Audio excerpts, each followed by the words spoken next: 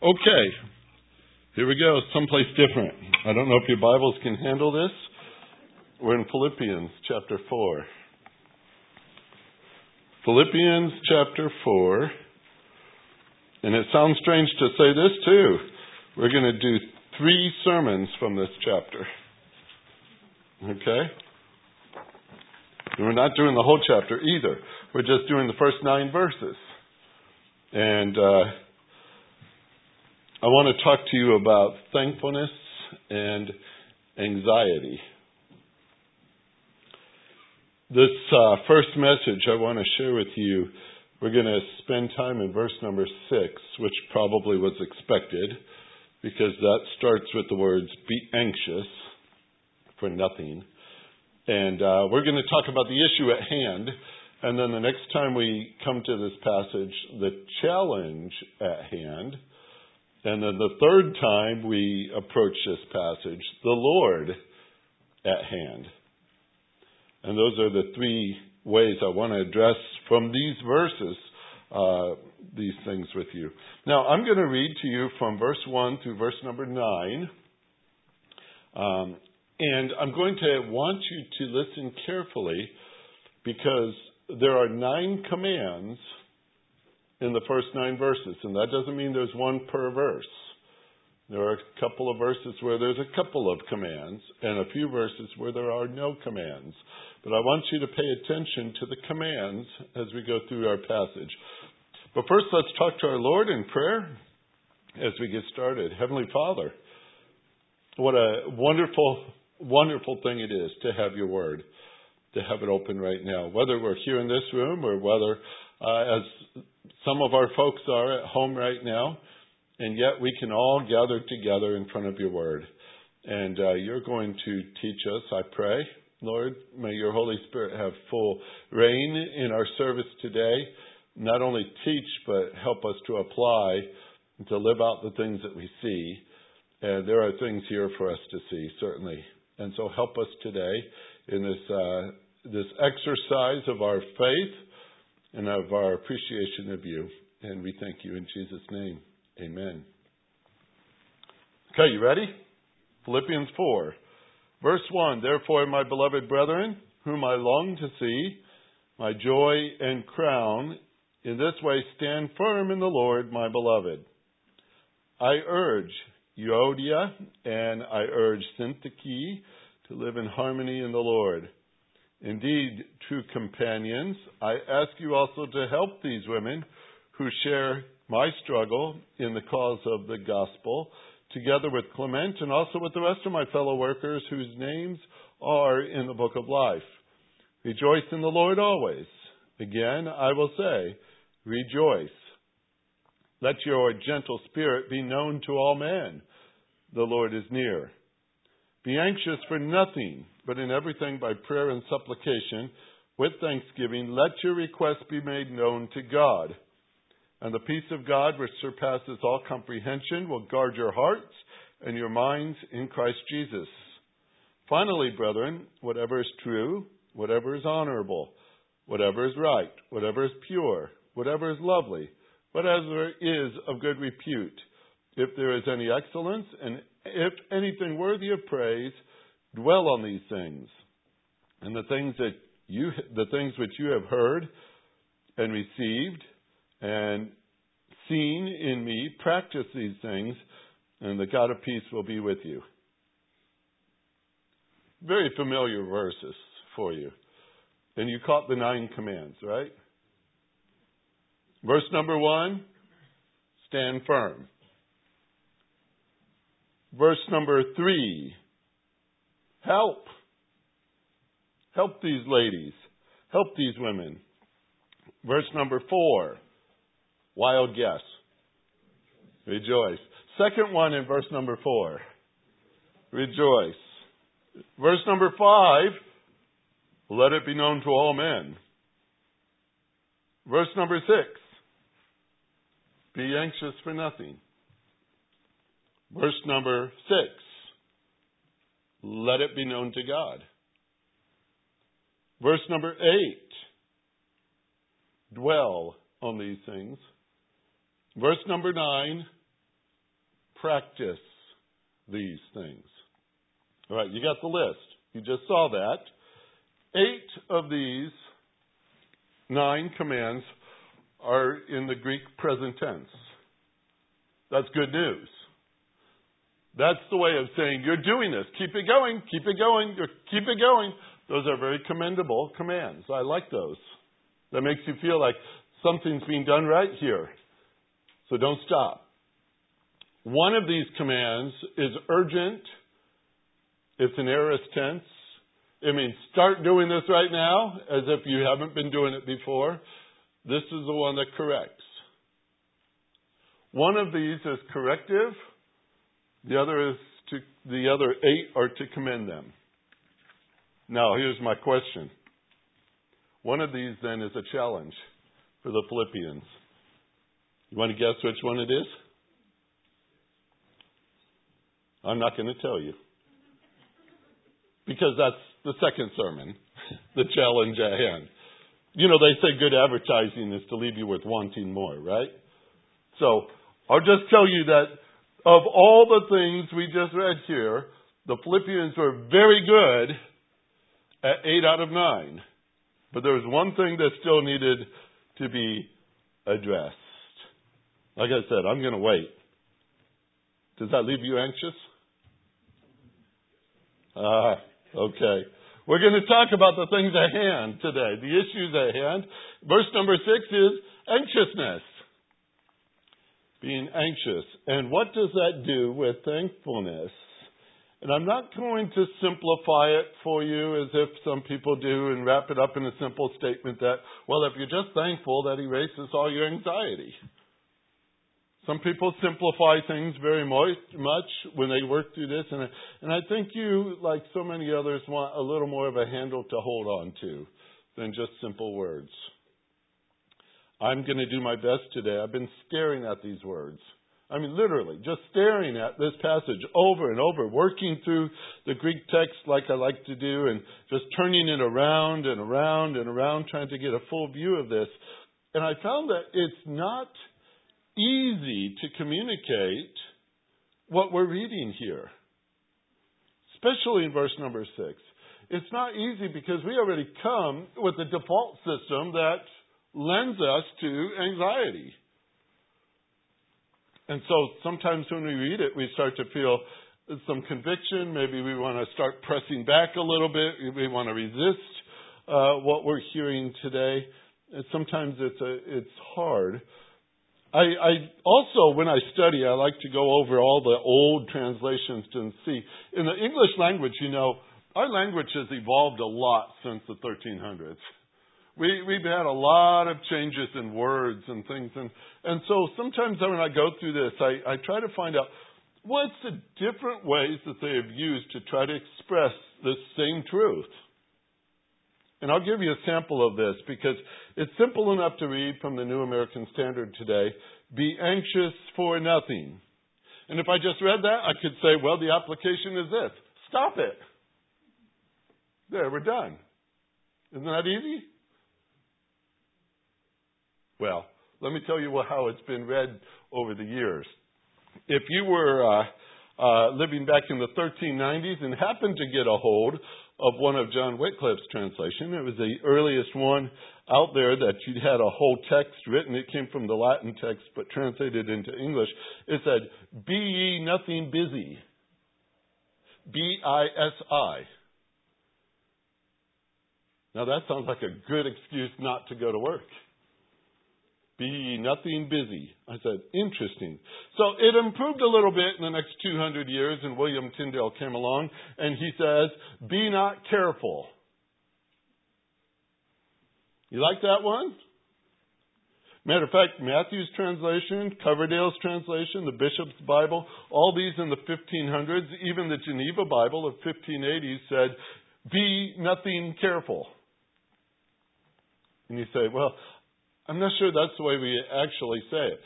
Along came the 1611 edition of the King James, and their statement was, be careful for nothing. And you might be reading that today if you have a King James, because it really hasn't changed except the spelling, and be was spelled B-E-E. be careful for nothing. The early Catholic editions in English, the Douay-Rheims edition of 1610, said this: be nothing solicitous. How does that work? You could use that one on people who call your phone now. Say, it's against Scripture. You're not supposed to solicit anything from us. Be nothing solicitous. I said, interesting. That's strange to me. 1880s, early 1900s, you've got revised versions and American Standard versions, and it comes across more like what you see now. In nothing, be anxious. In nothing, be anxious. Then I thought I'd pull out all our modern translations and look too. NIV, if you're carrying that, do not be anxious about anything. English Standard Version, do not be anxious about anything. The Lexham, the newest one out there, be anxious for nothing. The easy-to-read version, don't worry about anything. The Bob Marley translation, don't worry, be happy. Wait, that's not there. All right. Phillips translation, don't worry about anything whatever. The Amplified Version, do not fret or have any anxiety about anything. Now, how are you doing on this? Anxiety starting to build a little bit? Those words can easily raise your stress level. I don't doubt that. The other day, I experienced for the first time a stress test. Never had such a thing. Heard about it. Didn't know what to expect. I've been told what to expect somewhat, but, you have to be there, right? And so I went in and they did some scanning of my heart. And then they put me in a room and started hooking me up to all these wires. All over, there's wires hanging out and things like that. And the tech said that he could not start the procedure until 2 nurses were in the room. That's when the stress started going up. I said, why? I didn't know why 2 had to be in there. It just made me a little concerned. But, they have new techniques now. If you've had one recently or before. But instead of putting you on the treadmill now to get your heart rate up, to see, how fast things can go, they just simply say, what do you think of politics? It doesn't take long to get it up, I'll tell you that. Not really. They put me on the treadmill. I honestly thought I did well. I came out of that thinking, this is great, everything's good, this is wonderful. But the scan said otherwise. So I have more tests going on this week. Externally, piece of cake. Did fine. Internally, apparently there's something that needs attention. Quite honestly, I think that's the way we act with a lot of things when it comes to the issue of anxiety. Externally, we can get on pretty good. Outside, we could polish it up a little bit, cover it up a little bit, but on the inside, we might be wrestling hard with something and not even expressing that. And the average person doesn't want to be labeled as somebody stressed out, do they? So we keep a good veneer so they think everything's just fine. And if you're struggling with something today, you're not interested in the quick fix sermon. You're not saying, all right, stop it and I'm done, right? You're wrestling, and that's the whole point of wrestling. And so I'm going to take you to this text today, verse number 6. It's our starting place. I'm going to add another layer to it with the next sermon, and by the time we get to the third message, I hope we will have something that is very useful from this passage that we can use.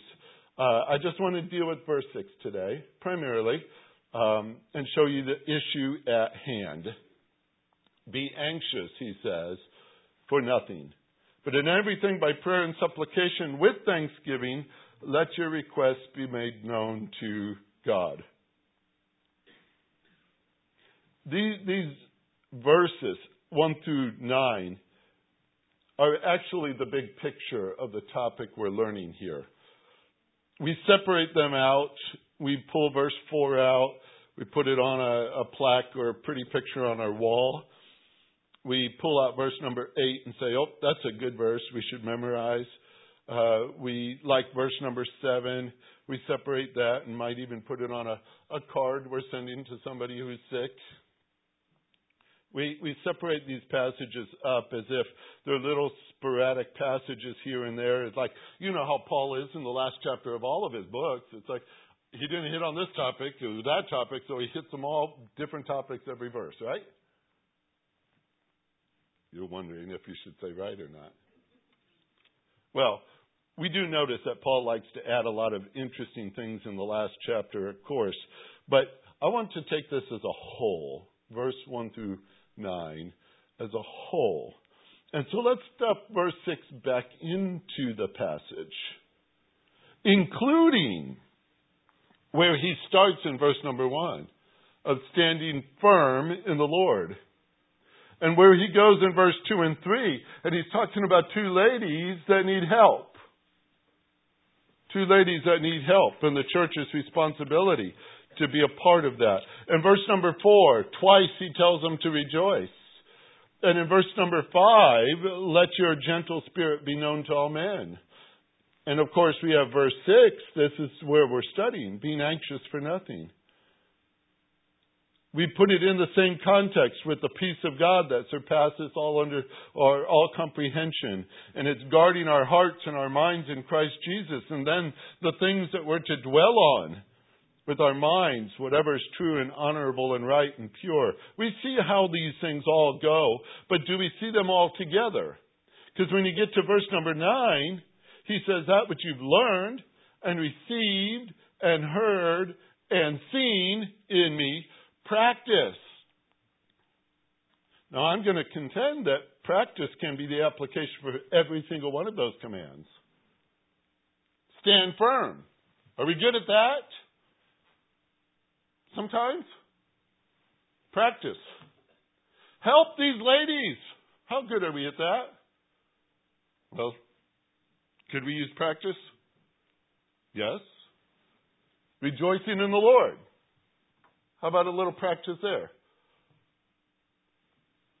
You see the point.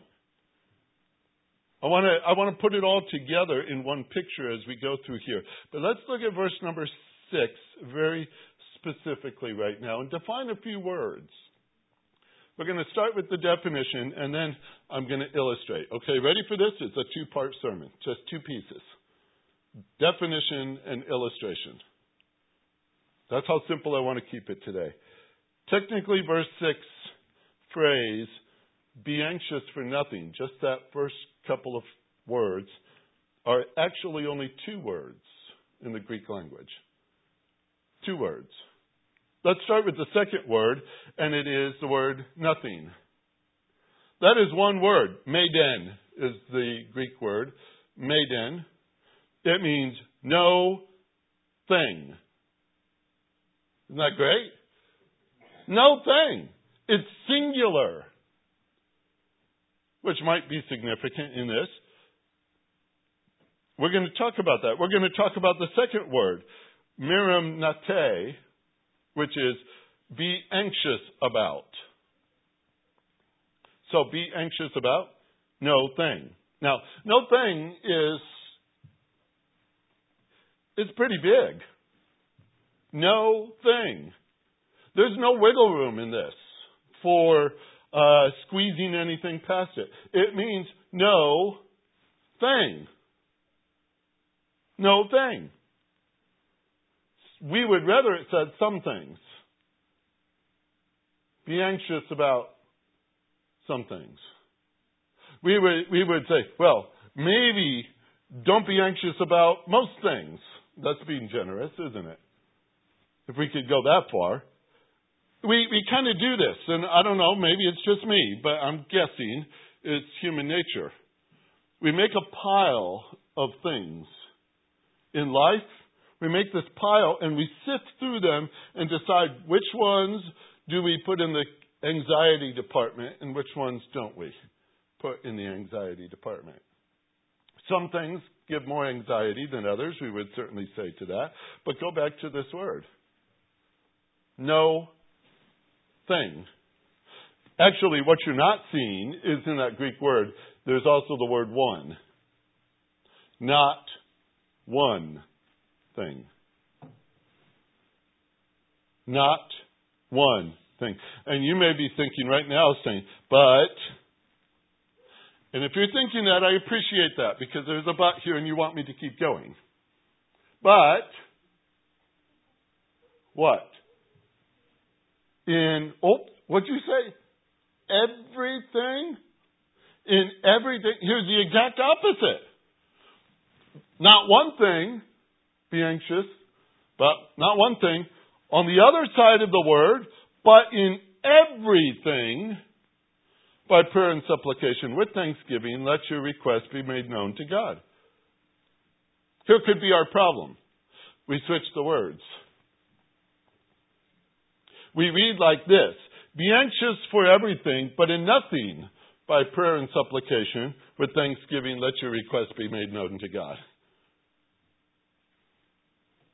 We may not say that, but how often do we do it that way? Okay, that's the easy part, all right? You said, whoa. Don't you love it when you're getting a test and say, that's the easy part, and you just barely survived it? That's the easy part. Let's look at the second word. Merimnate, be anxious about. I had some fun with this, but when I was studying it, the more I dug, the more I said, wow, isn't this a good picture of what anxiety looks like? You ready? This is really fascinating to me. I hope to you too. It comes from merizo, the Greek word, which speaks of the idea of a distraction. A distraction. And when it gets down to it, what it really is talking about is the idea of cutting something in half. We even get our words like meridian out of such words like this, something in the middle. But you cut it in half. You disunite something. You divide something. Make it real simple. If you're going to share a sandwich with me, you cut it in half. Peanut butter and jelly, I like that. All right, peach jam would be really good. But peanut butter and jelly, cut it in half. Cut it in half. You got a picture in your mind? Just something cut in half. Something divided. Here's a command. I'm looking at it. You're looking at it. Present tense command. Keep on. We have to weave that into the verse, all right? Because that's the nature of the command. It's something already happening.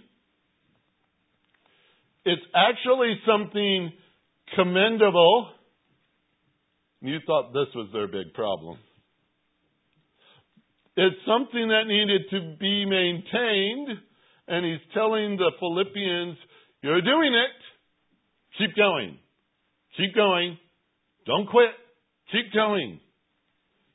He says, or take out the word nothing for a minute and it'll shock you. This is what I saw for the first time.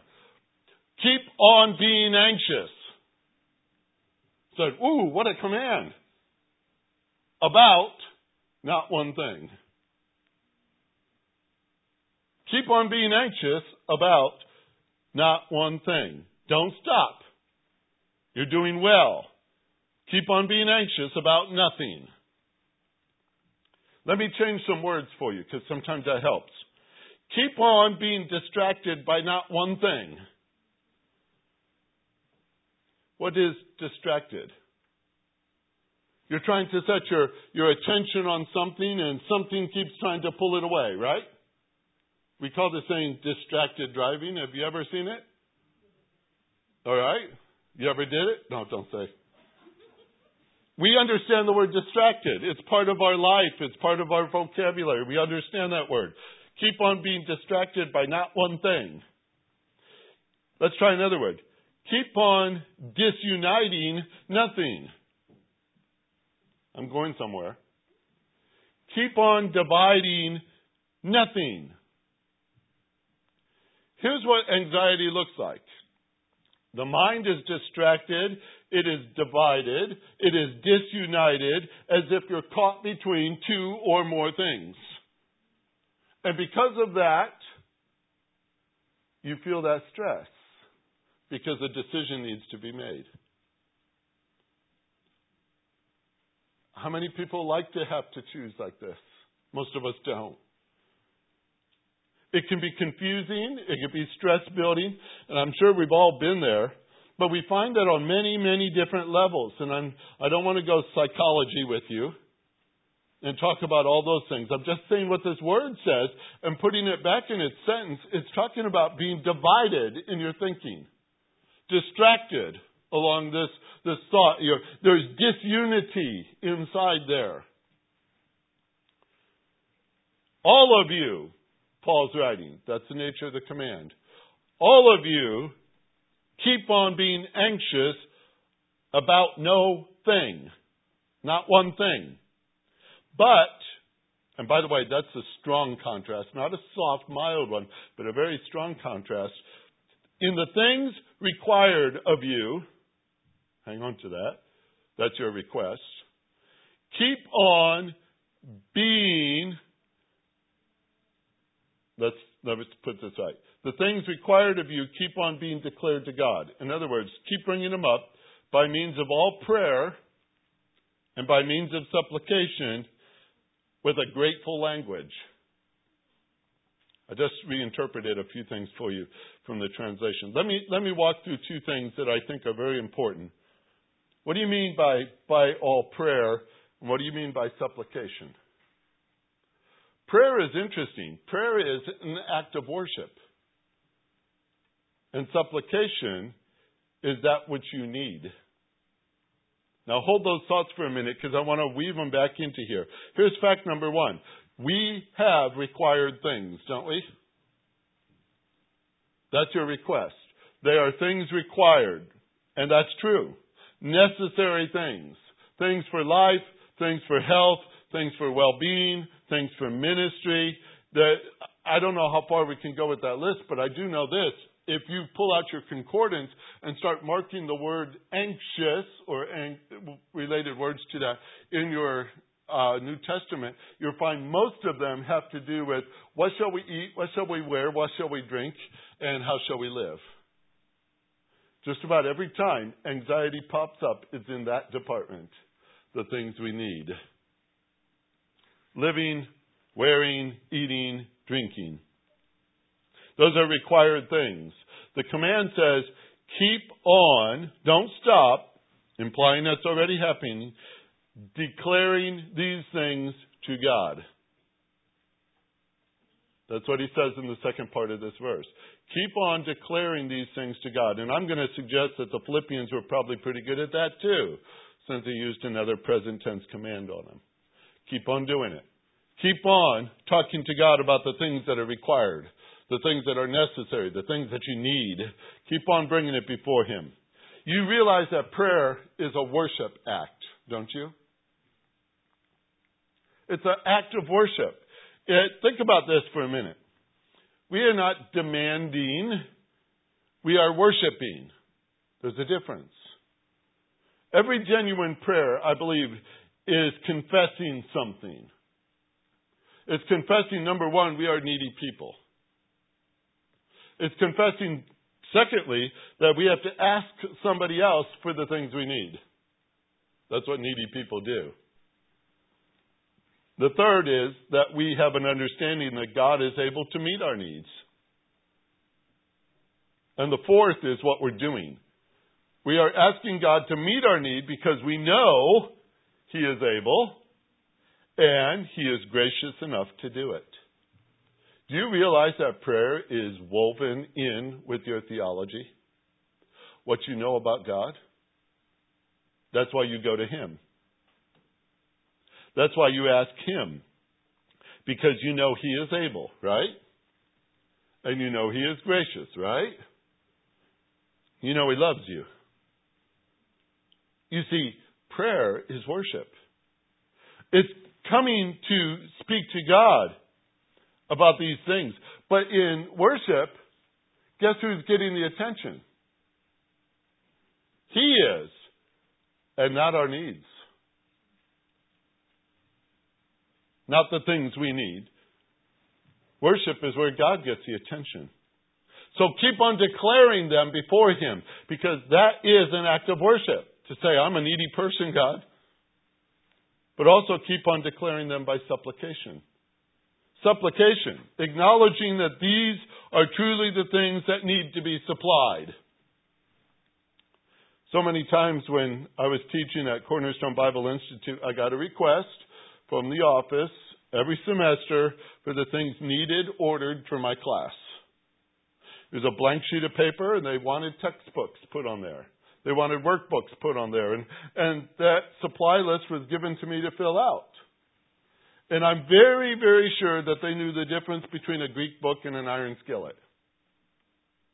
I wasn't told to put anything I want on there. It was a blank form, but I had a brain. All right? What they wanted was, what do you need, not what do you want? And you know there's a difference. God is interested in our supply list, folks. Sometimes we do fill it in with unnecessary things, I confess. I do too. But remember this. When you place that list before Him, He is the sovereign God.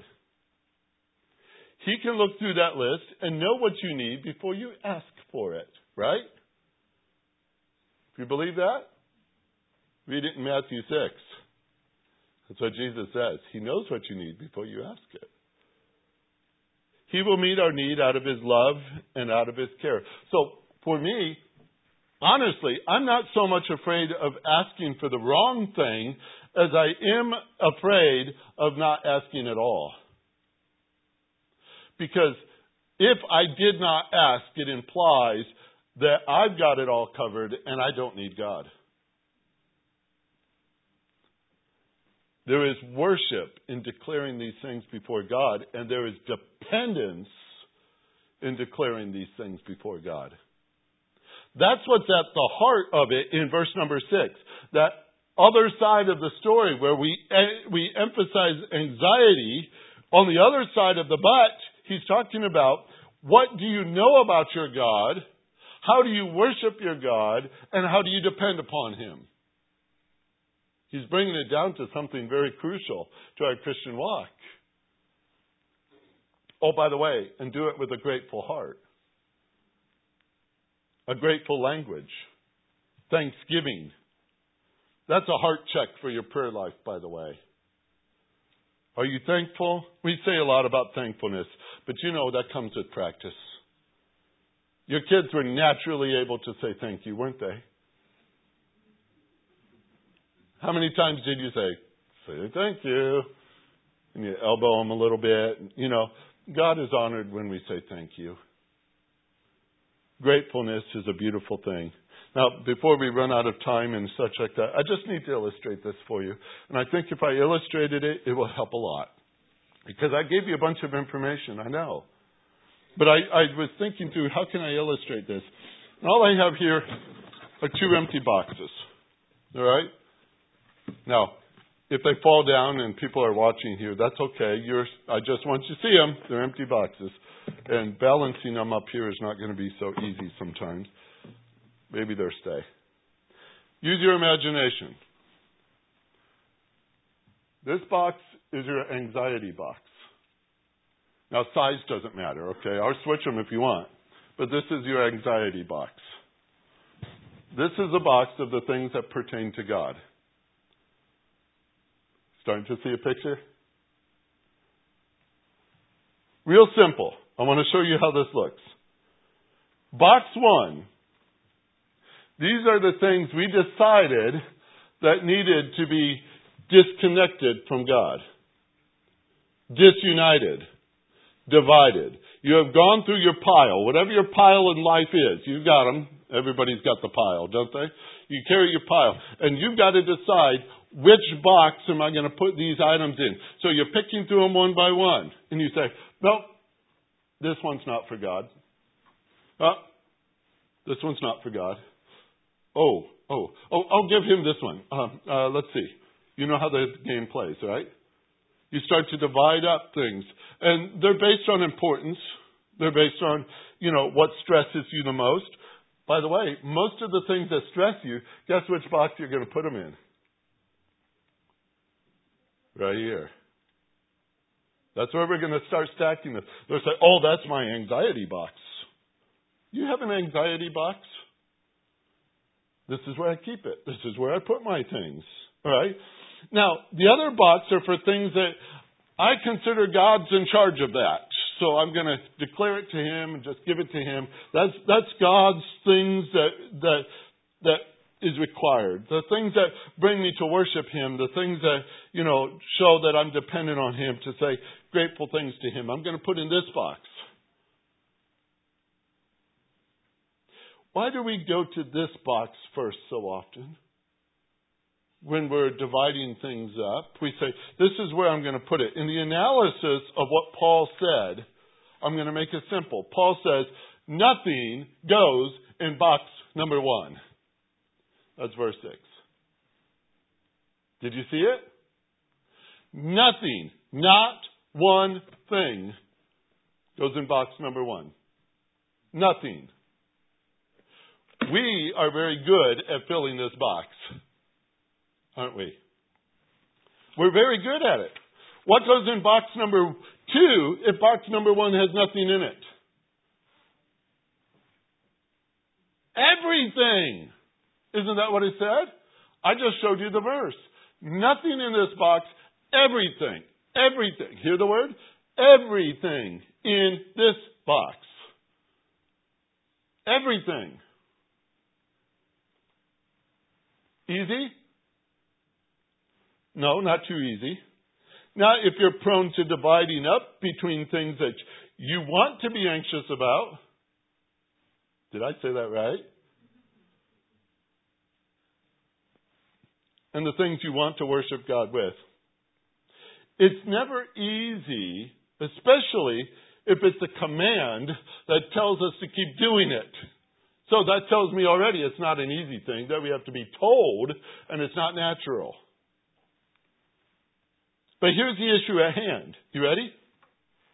It's so hard to keep your eyes set on Him when we're focusing on these.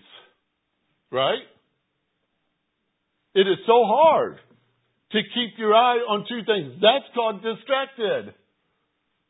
That's where your mind's divided. I think we're starting to get this word. This is interesting. When we fill this box, I hate to say it this way, but could we not be saying these words? Lord, these things I do not give to you because I do not trust you with them. Ooh, did he say that? Or maybe we say, Lord, these things I do not give to you because I do not think you care about these things. Or, Lord, these things I do not give to you because you are only God of a portion of my life and not the whole. Wow. I just want you to ask the question, what are you saying when you do not take everything to God?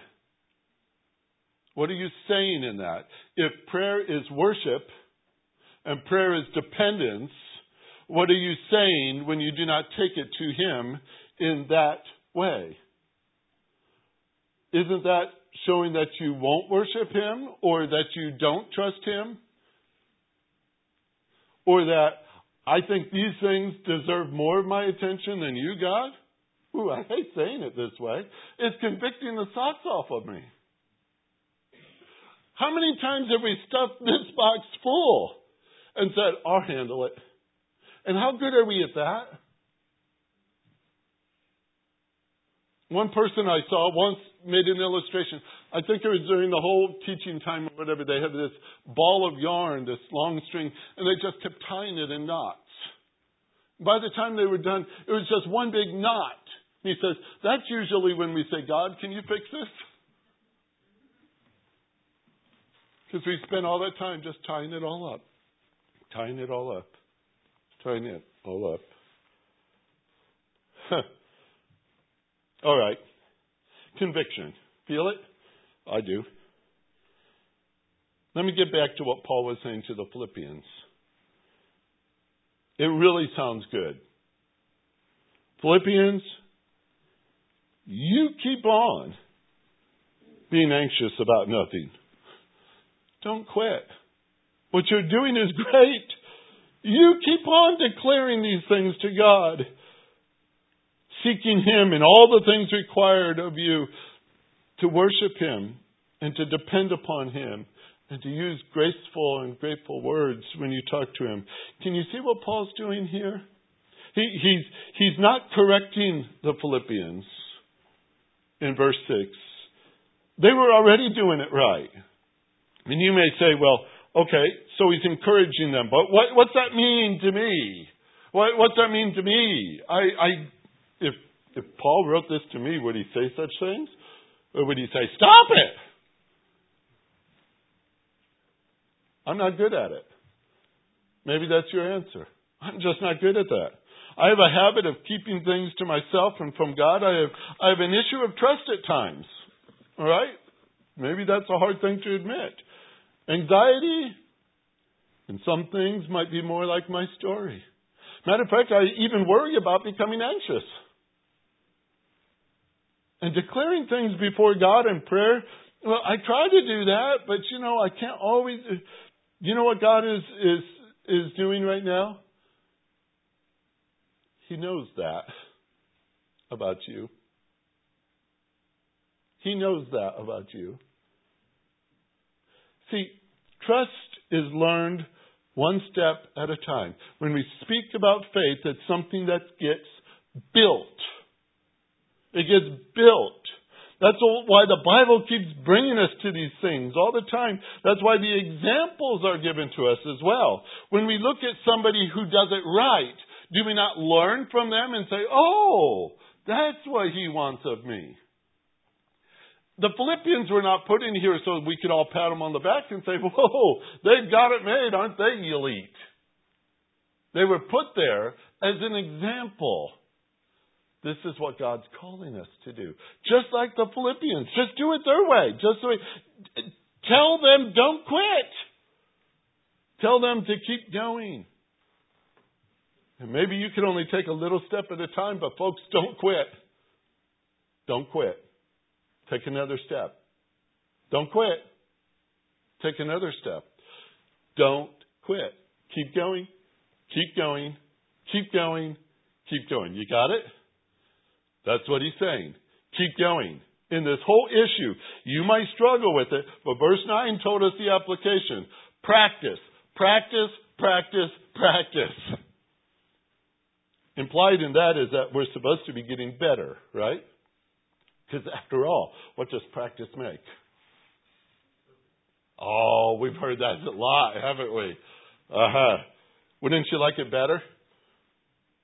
Better would be good too. You see, folks, we have challenges, don't we? We all do. And I don't know how many of us carry this box around with us. This little anxiety box, and we're filling it day after day after day. When we come back to the Philippians to study from them, we're going to say, then what is their challenge? What is it that they're having the hardest time with? And I'm going to address that with you. But for now, don't divide your things. Don't divide your things. Leave nothing in the anxiety box. Put everything before God. Okay? That's the application of the passage for now. And that's enough to work with. You got a week. Let's see what you do. All right? Heavenly Father, you are an amazing God. We testify of that over and over and over again when we come before you to worship. And that's what we call our service here, a worship service. We're here to set our minds on you, to think about you. You're so great. You're omnipotent. You're all-powerful. You're omniscient. You know everything. You're omnipresent. You're here right now. You're a God of love and mercy and grace. You give strength to the weak. You give life to the dead. You give light to the dark. You give eyesight to the blind. Lord, we read these things in your word and we're in awe every time we see again what your powerful hand can do. You created this whole universe. And sometimes, Lord, we act like you can't do anything in our own universe. We act as though you're not powerful enough, or you don't care enough, or you're not active enough. The old deists used to say that you wound up the world like a clock and walked away. We don't believe that. We don't believe it because we study it in your word. Our theology is important to us. But it's meant to be practical. And it's meant to be lived out. And what we believe about you ought to be lived in light of who you are. And that's where it hits us right now, Lord. It hits us right at that spot. For the practical side of this is hard, and you know that. We struggle with it, and you know that. And there might be some who are struggling very deeply with it today, and they didn't know what to do about it. And maybe even felt very poorly about bringing this up even before your throne right now. They're embarrassed that their habit is to keep it to themselves and struggle through it and try to solve it themselves. And they haven't given you worship about this. And they haven't come before you in their need. And they feel pretty small. And Lord, you know that too. Because you lift up the brokenhearted. And you help those that are in chains and bondage. You set them free. You're the one who reaches down and sees this miserable piece of clay and gives life and purpose to it. And you set us on a course to follow your Son. And you empower us by the Holy Spirit. And you give to us everything we need for life and godliness. We're not to shortchange you. Lord, I know it's our tendency because we're weak. And we tend to fall back. But Lord, let us take these words to heart today. If there's progress being made, may we keep going. If there's no progress, may we start. But trusting you is what it comes down to. Because we know who you are. Help us with this today, Lord. You know it's a struggle in our heart, in our community, in our nation, even now. There's so many reasons for us to have anxiety. Divided in our attentions, divided in our minds. Help us as believers to trust you and trust you more. We pray in Jesus' name. Amen.